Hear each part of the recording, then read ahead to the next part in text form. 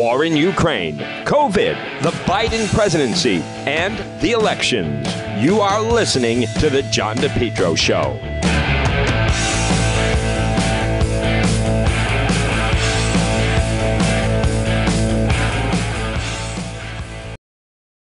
J. Perry Paving.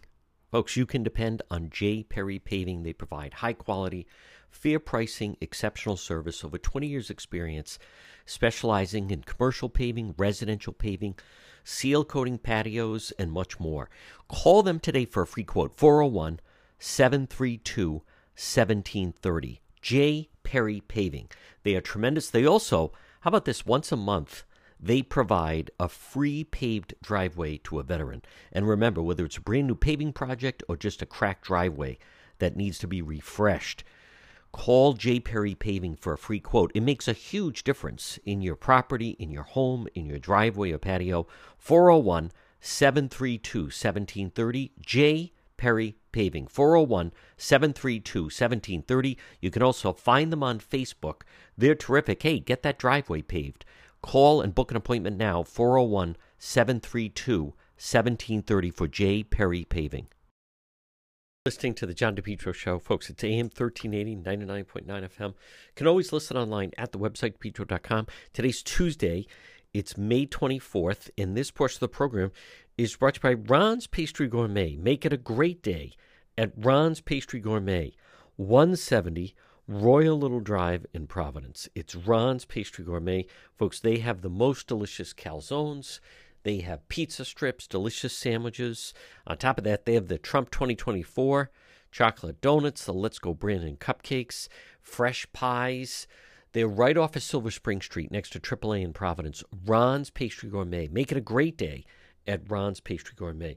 Well, folks, there's a couple stories in the news, and one is I like this piece in the New York Times where they write that, President Biden, once again, this is a habit where he goes off script and then his staff starts to scramble and then they have to, try to clean up exactly what he said and whether or not he means it. Biden veers off script to Taiwan, not the first time, by Peter Baker, who's a great writer, by the way.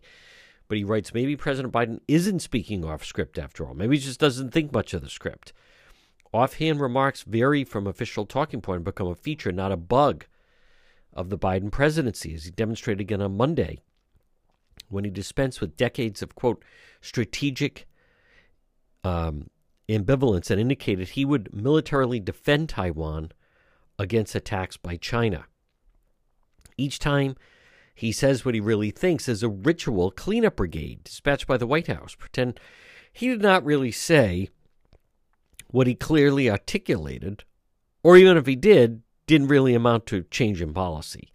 But then Biden, unperturbed, unapologetic, goes out and does it all over again. So yesterday, the latest incidents, remarks on Taiwan, President saying out loud on his mind, even if it leaves his staff scrambling to spin it away afterwards. In March, President Biden called Putin a war criminal. Just his opinion, not a legal conclusion.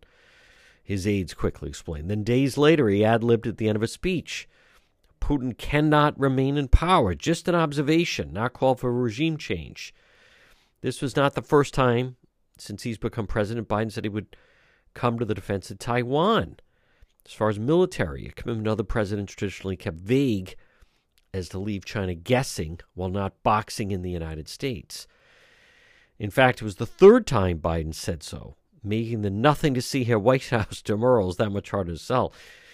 Biden has always been more open about his thinking than most politicians, said David Axelrod. His strength, his authenticity, his weakness, sometimes more willing his staff like to share his thoughts. But anyhow, since reaching the White House, Biden has largely avoided some of the cringe-inducing comments got him in trouble in the past, such as when he described Mr. Obama as the first black candidate for president who's articulate and bright and clean and a nice-looking guy. Instead, the ad hoc remarks have stirred controversy, seem more the category of the definition of a gaffe. A gaffe, he famously wrote, Michael Kinsley's, when a politician tells the truth. some obvious truths he isn't supposed to say. Biden's latest comment on Taiwan came during the news conference when Japan, during a visit to Tokyo, asked about Taiwan. Biden at first stuck to the traditional formula. American policy on Taiwan has not changed at all. U.S. supported the island against Chinese aggression, stand firmly with Japan, other nations, blah, blah, blah. His aides were satisfied, with no trouble. But then Nancy Cordes of CBS News followed up. She noted he had ruled out direct American military involvement in the Ukraine. Asked by contrast, he's willing to get involved militarily to defend Taiwan if it comes to that. Yes, Biden said. That's the commitment we made. That's when administration officials around the room took notice. The idea that it could be taken by force, just taken by force, is just not appropriate, Biden said, referring to Taiwan. It would dislocate the entire region. If so, it's a burden even stronger. By that point, the staff knew he had gone further than they would have liked, went into damage control. Our policy has not changed. But Biden's comments went beyond providing military means for Taiwan to defend itself, widely seen as suggesting direct American military involvement. Folks, this is what we have been talking about. It's not, unfortunately, going to end anytime soon. You have both Russia and China have decided that they would like to expand their territory, and they're willing to do it by force if they have to. Now, as far as locally, the mystery continues on the missing woman in Warwick, Charlotte Lester. I believe she's from East Greenwich. It's a complicated case. If you'd like, I will have something up on the website. We certainly are following the mystery yesterday with exactly what's going on with that. I also think it's interesting that Providence is now going to install these license plate cameras on the road. And as you can imagine, first of all, this sounds like a very good idea, but of course, that means the ACLU is against it. Now, it's worked very effectively in Cranston, but in this whole element of the privacy, and this is about solving crime. This is about doing what's in the best interests of taxpayers, of citizens, keeping people safe. I think Channel 10 actually has a decent piece on this, the flock camera debate. And so I want to play this. I think it's actually a very good idea and a step in the right direction. Actually, right behind me, you can see a flock camera here in Cranston on Pontiac Avenue. Cranston police tell me there are 29 of these cameras within their city. Mayor Lorza announced today that Providence plans to have the cameras by the end of next month as well. Your chances of getting arrested and held accountable for this conduct is only going to increase. Providence Mayor Jorge Lorza introducing new tools to track down criminals in the capital city, a flock camera. There are a couple of police departments in the state that have already instituted the use of license plate readers. At the end of August, we installed 29 cameras. Cranston police are already utilizing flock cameras, which takes a picture of the back of the car as it drives by. That plate is automatically cross-checked with NCIC, which is the FBI system that has all these stolen vehicles, wanted people. I have some stats in front of you. Can you tell us a little bit about it? Well, this is as of last week. We've had 35 stolen cars recovered. Colonel Michael Winquist tells me that the flock cameras have also helped them solve other cases, like a missing person, a homicide case, a bank robbery, and the recent shooting outside a pregame lounge. If it wasn't for the cameras, it would have been another incident of a shooting where there's no arrest. While this may seem like a great resource, some residents have pushback. The capabilities of this technology are far broader and much more concerning. Here we go. Hannah Stern, the policy associate at ACLU of Rhode Island, says a quick search on the Flock Safety Cameras website will show that the cameras can record audio and allow whoever is on the back end of the camera to search for cars by small details like bumper stickers or roof racks. Also mentioning that these cameras appear to be able to use artificial intelligence technology. I think it's hugely inappropriate that our municipalities might be using these camera systems to determine who might know each other in these neighborhoods. Creating civil liberty concerns. Surveillance technology is tied to over-policing. It's tied to specifically the over-policing in communities of color. Stern says surveillance is not the only way to keep a community safe. It's about investing in housing. It's about investing in education. Shut up. It's about investing in jobs. Oh, go away. Oh, she's the most hideous and tonight, earrings. Cranston police say there's a lot of training involved in policies implemented by the department. Alorza also aware of these concerns and says that there will also be policies in place for Providence Police. Live in Cranston, Molly Levine, NBC 10 News. Well, I think it's positive. Anything that can cut down on the crime in that city or any city. I like this. You know, the more cameras, the more they can't hide, and the more when someone does, in fact, break the law, there's a better shot to, catch who exactly did that. So I think it's all a positive. Now, the I-Team of Channel 10, they also did a piece now on the census. Now, I can't believe what's comical about this is Dr. Nicole Alexander Scott isn't even mentioned. She was co-chair of the census committee. And they described John Marion of Common Cause as a government watchdog. That guy is so compromised. He's coming off like a pathological liar. Listen, it was at least 55,000 over. They knew what they were doing. There was intent involved. This wasn't an error. And these people are just so beyond the realm. This is Brian Crandall, NBC 10, the I-Team on the Rhode Island count, the census. By the federal government. That ranks third highest in the country in terms of overcounts, and leaving some critics to wonder what was going on. Yes. But those involved are defending their work. Oh, yeah.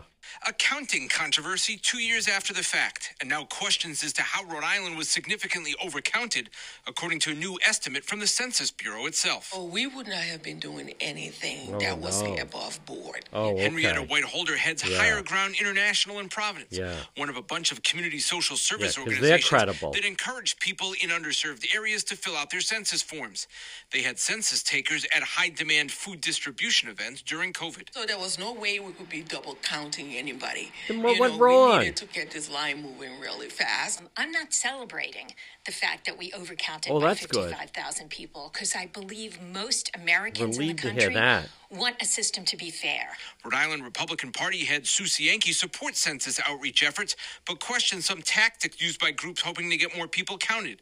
Like one organizer who told the Boston Globe last year he handed out some $20 bills. Incentivizing people, and they come and they get $20 or a gift card.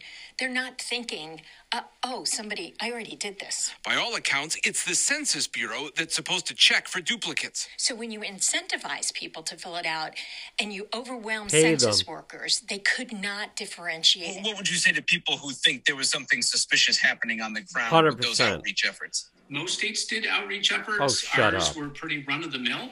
John Marion, head of watchdog group Common Cause Rhode Island, was on the state committee tasked with getting people counted. He and other experts say reasons for overcounts can include children listed by more than one parent, college students counted at home and at school, and people with second homes filling out a form at each address. And there was nothing nefarious about it. There was absolutely something nefarious about it. Former Central Falls Mayor James Diosa, who was a co-chair of that Rhode Island Complete Count group, defends their work, telling me they just tried to be innovative in getting people to trust the census process. Secretary of State Nellie Gourvet's gubernatorial campaign replied to our request for comment from her, blaming then-President Donald Trump for any issues. What a joke. Meanwhile, Massachusetts was also estimated to have been overcounted by 2%.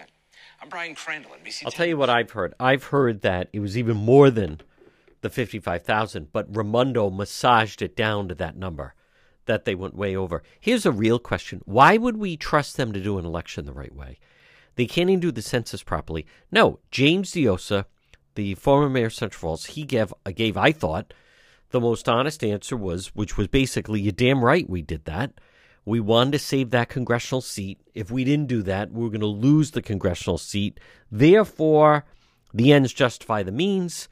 We were right to do that. That's what he said. Folks, this portion of the John DePietro Show, it's brought by Lawn Doctor. Your best lawn ever, guaranteed. Why not? Call Lawn Doctor today, or they have a great, easy website. You can go online at lawndoctor.com. Just type in your zip code. You can call them Lawn Doctor of Rhode Island, 401-392-1025. But you want to get on their service program, they will visit your property 8 different times. And it's not too late now, because then they still come late spring, summer, grub prevention, early fall, late fall. Lawn Doctor, again, great website, very easy to use. Just type in your zip code, get a quick, easy quote. Lawn Doctor. Online, lawndoctor.com, or 401-392-1025. You're listening to The John DePietro Show. Propane Plus. For heating and cooling, call Propane Plus today. In Massachusetts, 508-252-3359. In Rhode Island, Propane Plus number 401-885-4209. It's the Johnson family. It's Propane Plus, the leading full-service provider of propane to Rhode Island and southeastern Mass. Not only can they install your tank and schedule propane deliveries, but they can service your entire heating, cooling system and install any propane or natural gas appliances. Locations in East Greenwich and also in Rehoboth. Remember, Propane Plus is energy for everyone. It's affordable, sustainable, equitable, good for the environment, and also now it's renewable.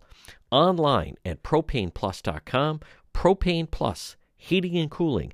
In Massachusetts, call their Rehoboth office, 508-252-3359. And in Rhode Island, 401-885-4209. You can depend on Propane Plus. Listening to the John DePietro Show, folks. It's AM 1380, 99.9 FM. You can always listen online at the website, DePietro.com. Joining me right now is Nicholas Oliver. And Nicholas was with the East Providence Board of Canvassers, and he posted something very interesting on Facebook yesterday, and he joins us now. Good morning, Nicholas. Good morning, John. Nice to be with you. How is it 24 hours coming up on after you posted your resignation from East Providence and the Board of Canvassers? It's been a surprising reaction. I wasn't anticipating such a reaction, but it has been predominantly positive, and that it achieved the goal that I was seeking to educate voters on the recent actions of the General Assembly to weaken our election laws and provide them with an opportunity to react and respond by contacting their General Assembly members that voted to take away the integrity of our state and local elections. You wrote, basically, while you've enjoyed the work, it'd be impossible for me to proceed with voting to certify any further election. Talk about that. Yeah, that's accurate. The General Assembly voted, and I think that the bill's name is a misnomer. It's called the Let Rhode Island Vote Act, and then there was a subsequent bill that added insult to injury. And what it did is that, and I believe that it legalizes a concept called ballot harvesting, where fraudulent ballots are cast on behalf of someone. And we've heard these stories before. Former President Trump brought this issue to light in his first election in 2016. And now I believe this is a reality, if it hadn't been already, in Rhode Island under this new law, whereas people had their ballots cast without their knowledge, free will, or accord. Folks that had since passed away seem to have voted in an election that they were not physically capable of doing.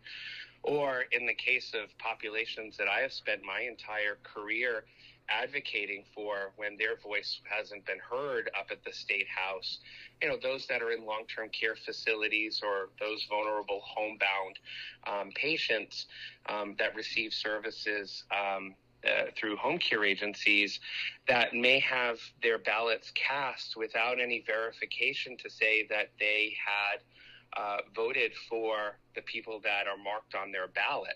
The verification process is convoluted. It has no assurities that it's apolitical, and doesn't allow for daylight for those that are ensuring that we have strong and safe and secure elections.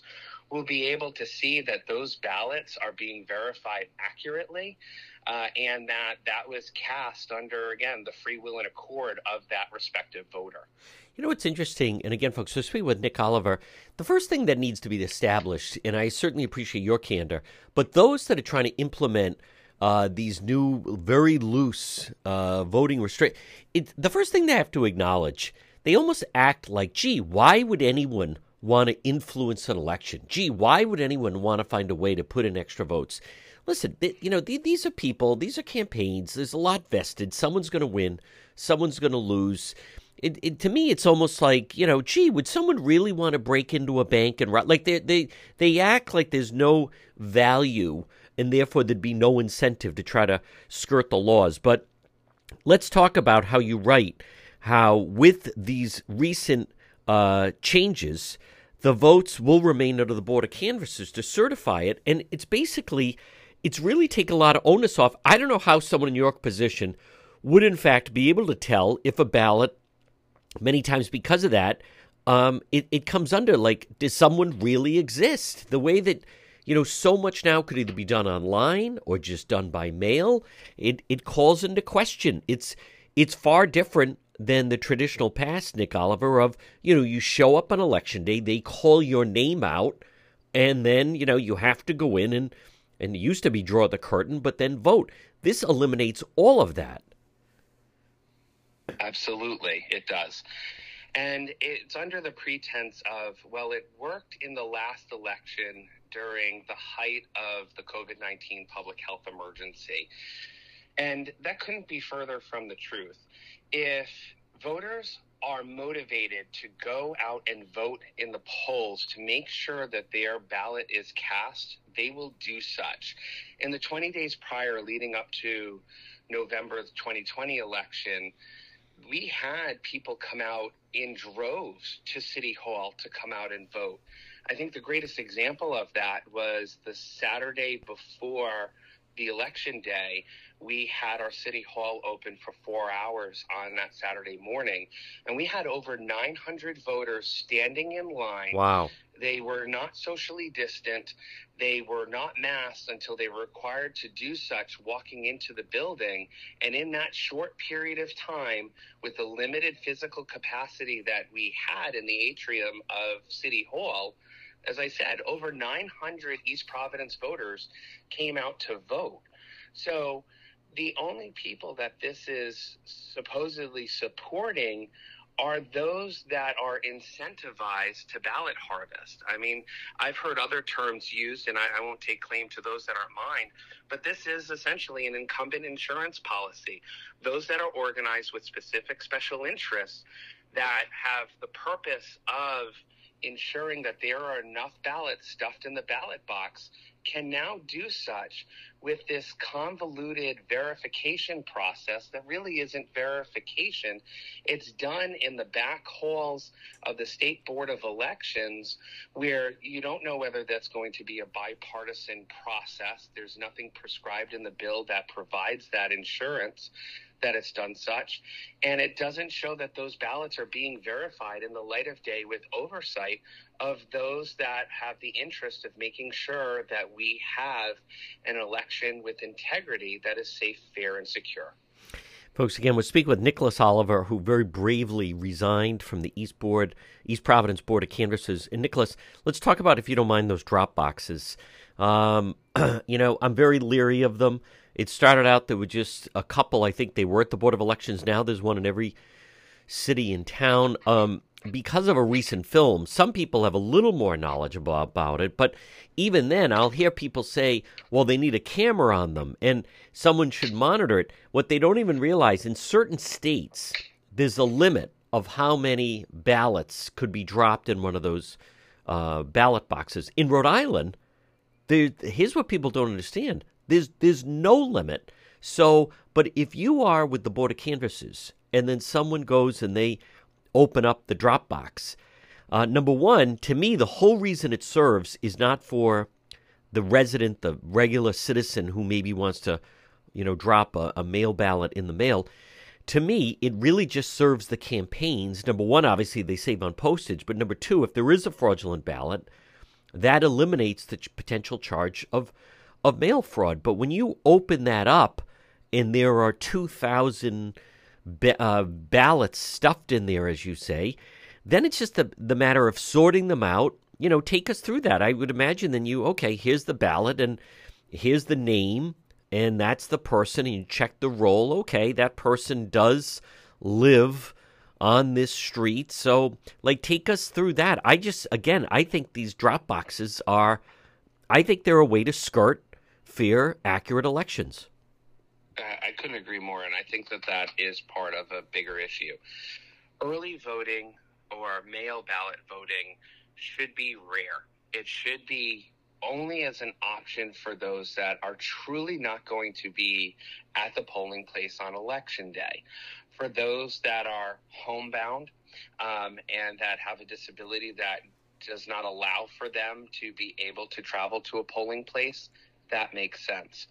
For someone who travels on business and will not be in state that day, that makes sense.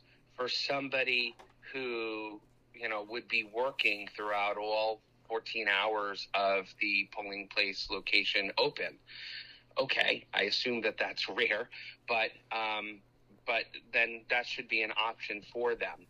But otherwise, you should be able to get out to the polling place in person. This early voting, I understand the convenience, but boy, don't we learn so much more about candidates in the latter end of October that could sway voters in one direction or another. I hear so many times, particularly in this last election in 2020, about voter remorse. We had a very controversial issue here in East Providence with a golf course that was closed and that was purchased by a developer. And that led to an incumbent losing his election because of his professional involvement with the Metacomet golf course transaction.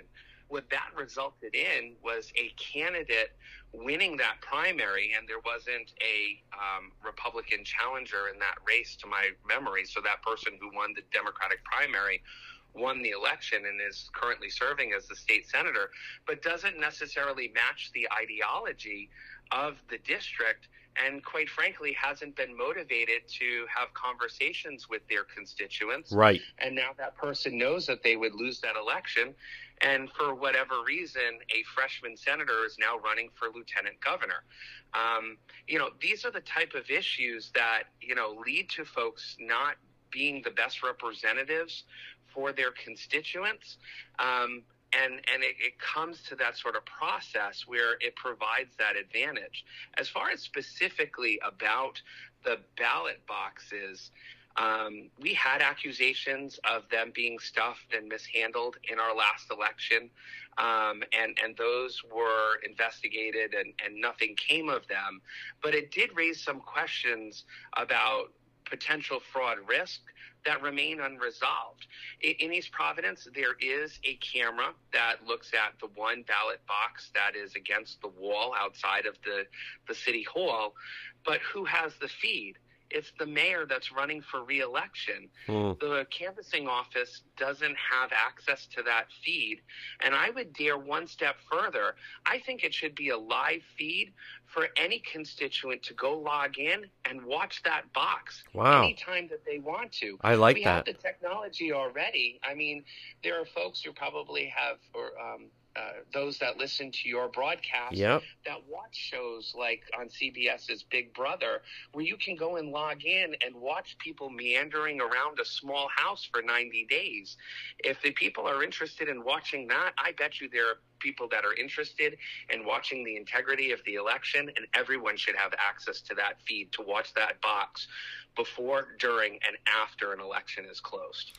Folks, again, we're speaking with Nicholas Oliver. And Nicholas, what I also find interesting is, so now you're at East Providence. A place like Providence is a little more transient. So it's one thing, maybe there are certain people, election day can almost be social for some of the poll workers. They see a lot of the people from the same neighborhoods they know. Providence, it's different because it's very transient, and therefore there's a lot more people to be unknown. So if someone sees a name and an address, they have no idea who it is. But I'm just curious that one of the sponsors of the legislation happens to be from East Providence. What type of communication did she have to gather, fax gathering, from the Board of Canvassers of East Providence? There was no communication with any election official in the city and the bill sponsor, which is disappointing. You know, you have an incumbent who understands elections from a candidate perspective, but has no experience. And in this case here, no interest in how elections are operated, the amount of resources that requires a safe and fair and secure election, and drafted a bill that ultimately was successful and passed without having interaction with those that run elections. And that's disappointing to me. I will let others decide how they feel about that, particularly those that are in her district, whether or not she best represents them and best represents their votes that are cast. I'll just leave that at that. But I find that to be disappointing. You know, I think that if you're going to write a bill, regardless of the issue, as a conscientious elected official, that you would want to bring stakeholders in to make sure that you have a bill that is prepared for quote-unquote legislative review, that has the best interest of constituents and all stakeholders involved. Nicholas Oliver, folks, we're speaking to him. And also, in the past, I believe the provision was that if there was a notary that notarized more than 50 ballots, that would trigger at least an investigation. And you and I have talked about it, and I really highlight, this opened my eyes, and it was the 2017 special election Senate district race in Newport. One campaign worker, collected 230 ballots, notarized them all, by the way. They made her a notary. But, Nick, what also stands out to me is in that case, if you have the notary and it's a close election, at least then you could go to the notary and say, now, listen, you know, you notarized this ballot for, you know, John Smith that lives on, you know, Main Street and so forth. Without the notary, you know, a campaign worker goes out and has a bunch of votes and puts them in the drop box. Now it falls on, you know, who knows if anyone could track down the person that supposedly cast the vote. I just think you just close a window, if you will, or a door of trying to verify a vote that was allegedly cast. You're correct. There's no longer that oversight provision. You had professional electioneers that were going out to elder high-rises, some of the very same vulnerable populations that I talked about earlier, that were going to organize for one candidate that they were working for. And so they were notarizing these ballots, or that they would have two people from the campaign go out and sign with the two-person signature verification, and that you'd see the same two people that were verifying multiple ballots. You know, again, it all goes back to that, you know, our previous part of our conversation about how mail ballots should be rare. And it shouldn't be used as an exercise for a convenience factor or for incumbent security. It should only be for those that truly need it because they're homebound, or they will be out of state on the day of the election, or some other emergent need that otherwise would not allow them to be at the polling locations. But you're right. This exposes to a greater risk of fraud. You mentioned the Oyer election. I mean, I go back and think about the Steve Frias and Nick Mattiello 2016, race, yep. Right, where, you know, they were only a matter of a handful of votes different. And Mattiello said at the time, well, I'm not worried about it. He didn't break a sweat because he knew that in his back pocket, he had a couple of hundred mail ballots that he knew were votes for him in the slimmest election that otherwise was blown out of the water because of organized mail ballots. That should raise a red flag to voters, and that should raise a red flag to any elected official that claims to want to make sure that we have integrity in our elections. One last note, and again, folks, it's Nicholas Oliver, who I'm going to call on from time to time. I'm Nick. I think, number one, I deem you an expert. Number two, now that you've resigned, I really appreciate your input, insight into how this is going to go going forward. Something that I also just think should raise a red flag, and it's a national story, that Rhode Island double counted people in the recent census. And as a result of that, we were able to retain a congressional seat, but we got flagged for, they said, we didn't actually gain population. They now think that we lost 10,000 people. But what I think should raise red flags is this isn't some small project. It was the highest levels of our government in Rhode Island that were involved with the census. That was the governor. That was Dr. Raimondo, Dr. Nicole Alexander Scott. They had a budget of $1.5 million. Common Cause signed off on that. When we talk about eroding public trust and confidence, when you have the lead officials in the state telling our federal government, oh, no, this is all on the up and up, and then after they do a verification, they find out, hey, wait a minute, you guys double counted some people. That's another thing, Nick Oliver. It's as if our elected officials don't even realize they're completely losing public trust in what should be the more that you nip away at this, they're just losing public trust in how our government works, especially our elections.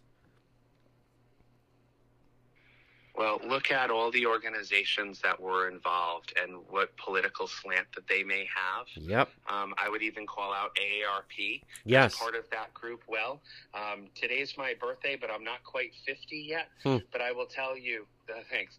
I will tell you that, that will give me pause when I turn 50 as to who I would want to represent me in my elder years. But if it was easy to do that in the census and it took a couple of years before that information saw daylight and exposed to citizens in the state, think about how easy it is to manipulate a state election without any federal oversight. That is exactly right. And one last question, Nick, since you have resigned, and again, folks, it's Nicholas Oliver. Let's just, the elephant in the room. It's one party.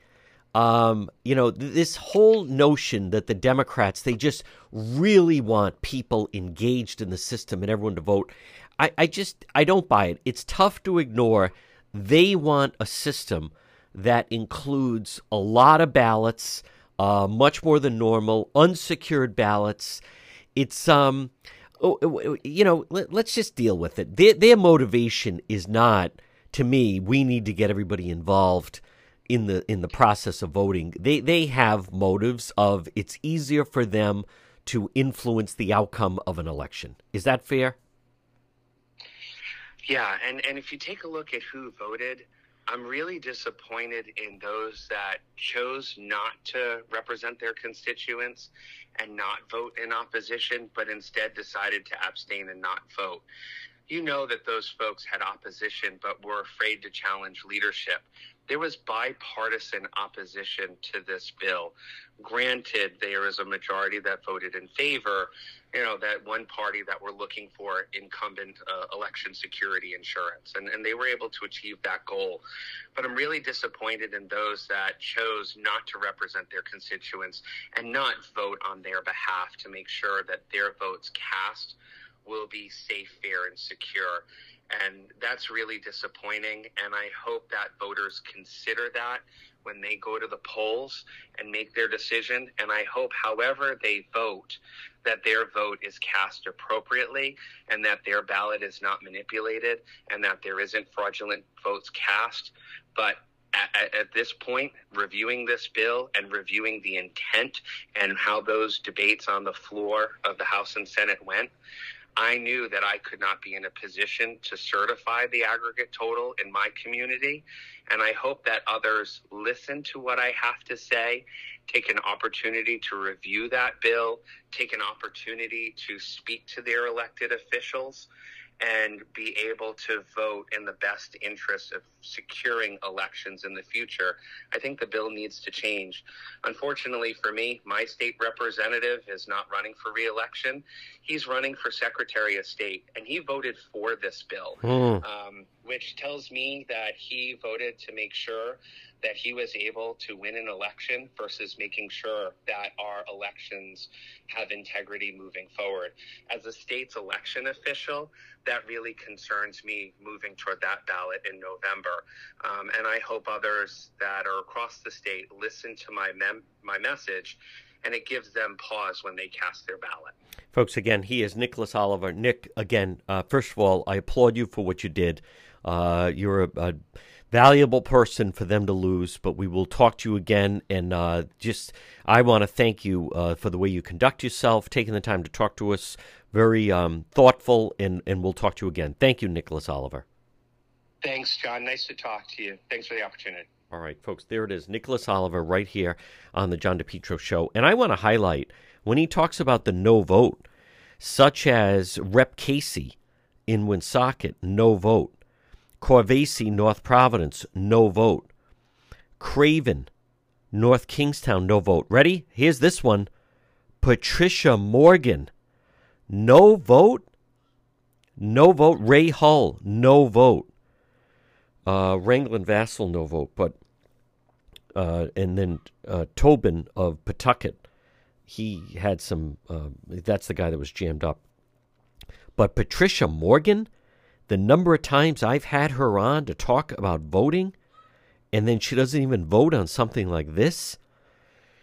Wow, that is really something. All right, folks, this portion of the John DePietro Show is brought to you by Ron's Pastry Gourmet. Make it a great day at Ron's Pastry Gourmet, 170 Royal Little Drive in Providence. It's Ron's Pastry Gourmet. You're listening to the John DePietro Show. R.E. Coogan and Heating. Folks, call them today at 401-732-6562. It's Coogie. R.E. Coogan and Heating for plumbing, heating, and cooling. Listening, as we're transitioning right now from spring into summer, you want to make sure your cooling unit is going to serve you and your family, your employees well this summer. R.E. Coogan and Heating. As Coog says, we're helpful, trustworthy, reliable. Explore our services. Let us into your home. Don't fix it alone, whether it be for plumbing, maybe a hot water tank. Call R.E. Coogan Heating today, 401-732-6562, 401-732-6562. Hot water tanks, and especially let's make sure your cooling units are ready for what's going to be a hot summer. Look for them online, recooganheating.com, and also on Facebook, R.E. Coogan and Heating, 401-732-6562. You're listening to the John DePietro Show, folks. It's AM 1380, 99.9 FM. You can always listen online at the website, DePietro.com. As you know, we've been talking about the border. Joining us right now, retired captain from the Texas Department of Public Safety Intelligence, Counterterrorism Division. He is an expert. It is Jason Jones. And Jason, as we are now getting into late May, people are very concerned about the situation at the southern border. Well, John, good morning. It's good to be with you. And the truth is they should be concerned. How is it that for just the month of April alone, the United States Customs and Border Protection apprehended 234,000 people?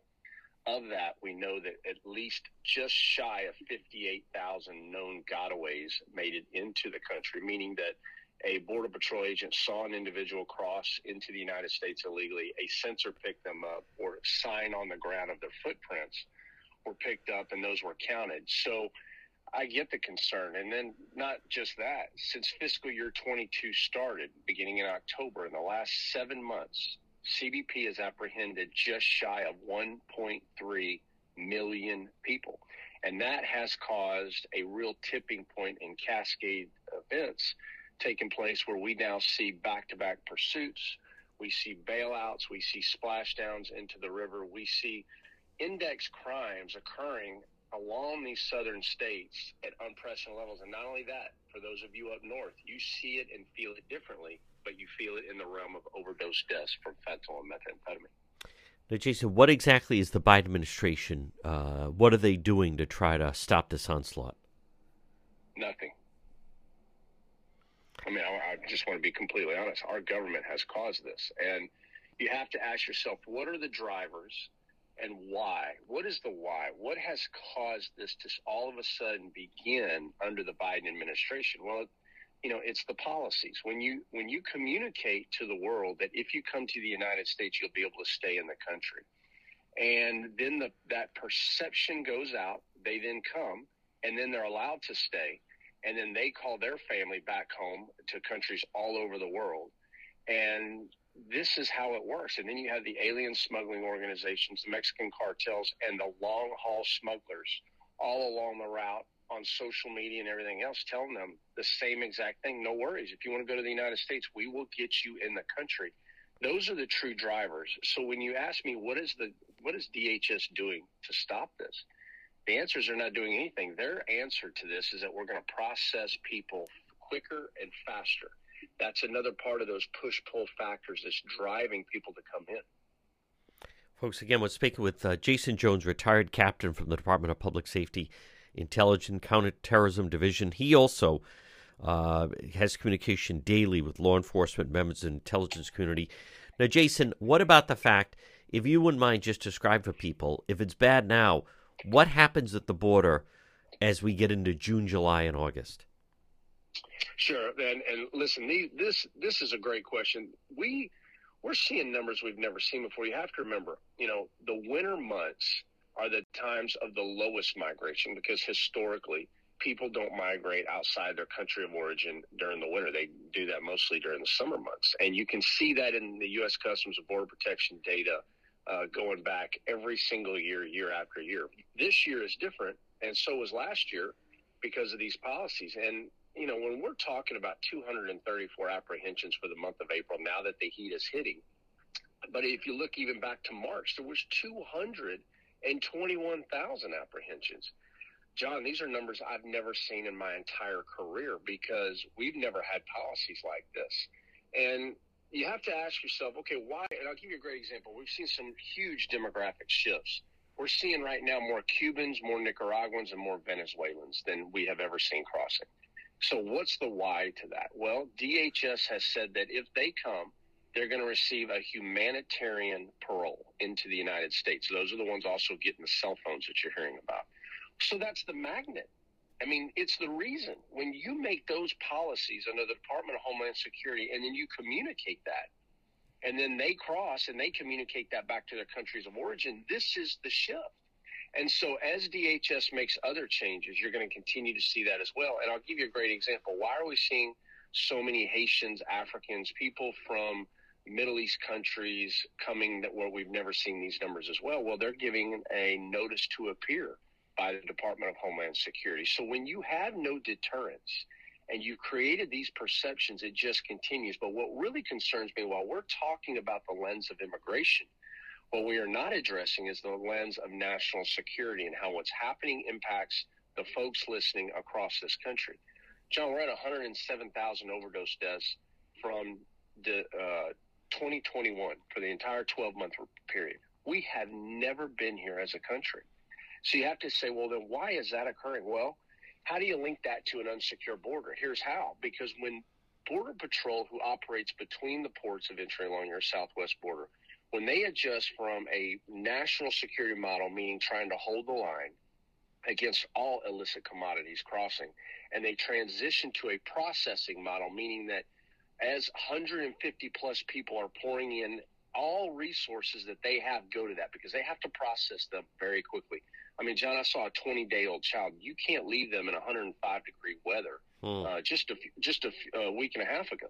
You can't leave that child in 105-degree weather very long, so they have to process very quickly.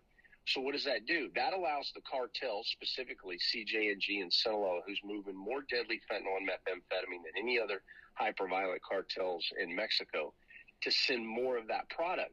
So it's a consequence of an unsecure border, the immigration issue, but most importantly, the part that is forgotten, and this is what really bothers me the most.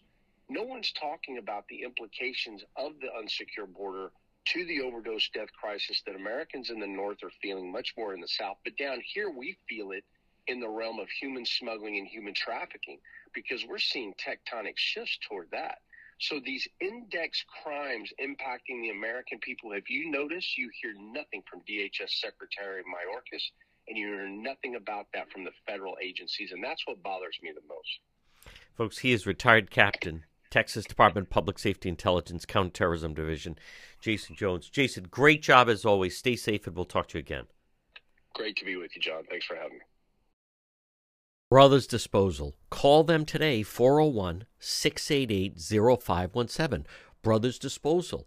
Get a dumpster in your driveway. You can clean out unwanted belongings, maybe clean out your garage, clean out your basement, clean out your attic. Old toys, old things you don't even use anymore, old furniture. It's so much easier when you have a dumpster delivered right to your home, and then they'll take it away when you're done, whether it's for a weekend, for a week, for a month. Brothers Disposal. Call Brother Roland today at 401-688-0517. 401-688-0517. Come on, brother. Call Brothers Disposal. Look for them on Facebook. They have those purple dumpsters. They're also now offering weekly trash collection services. Call Brothers Disposal today, whether it's a small household construction project or maybe just cleaning out some unwanted belongings. Get a dumpster in your driveway or business. Brothers Disposal, 401-688-0517. Portion of the program brought to you by the Coesit Inn.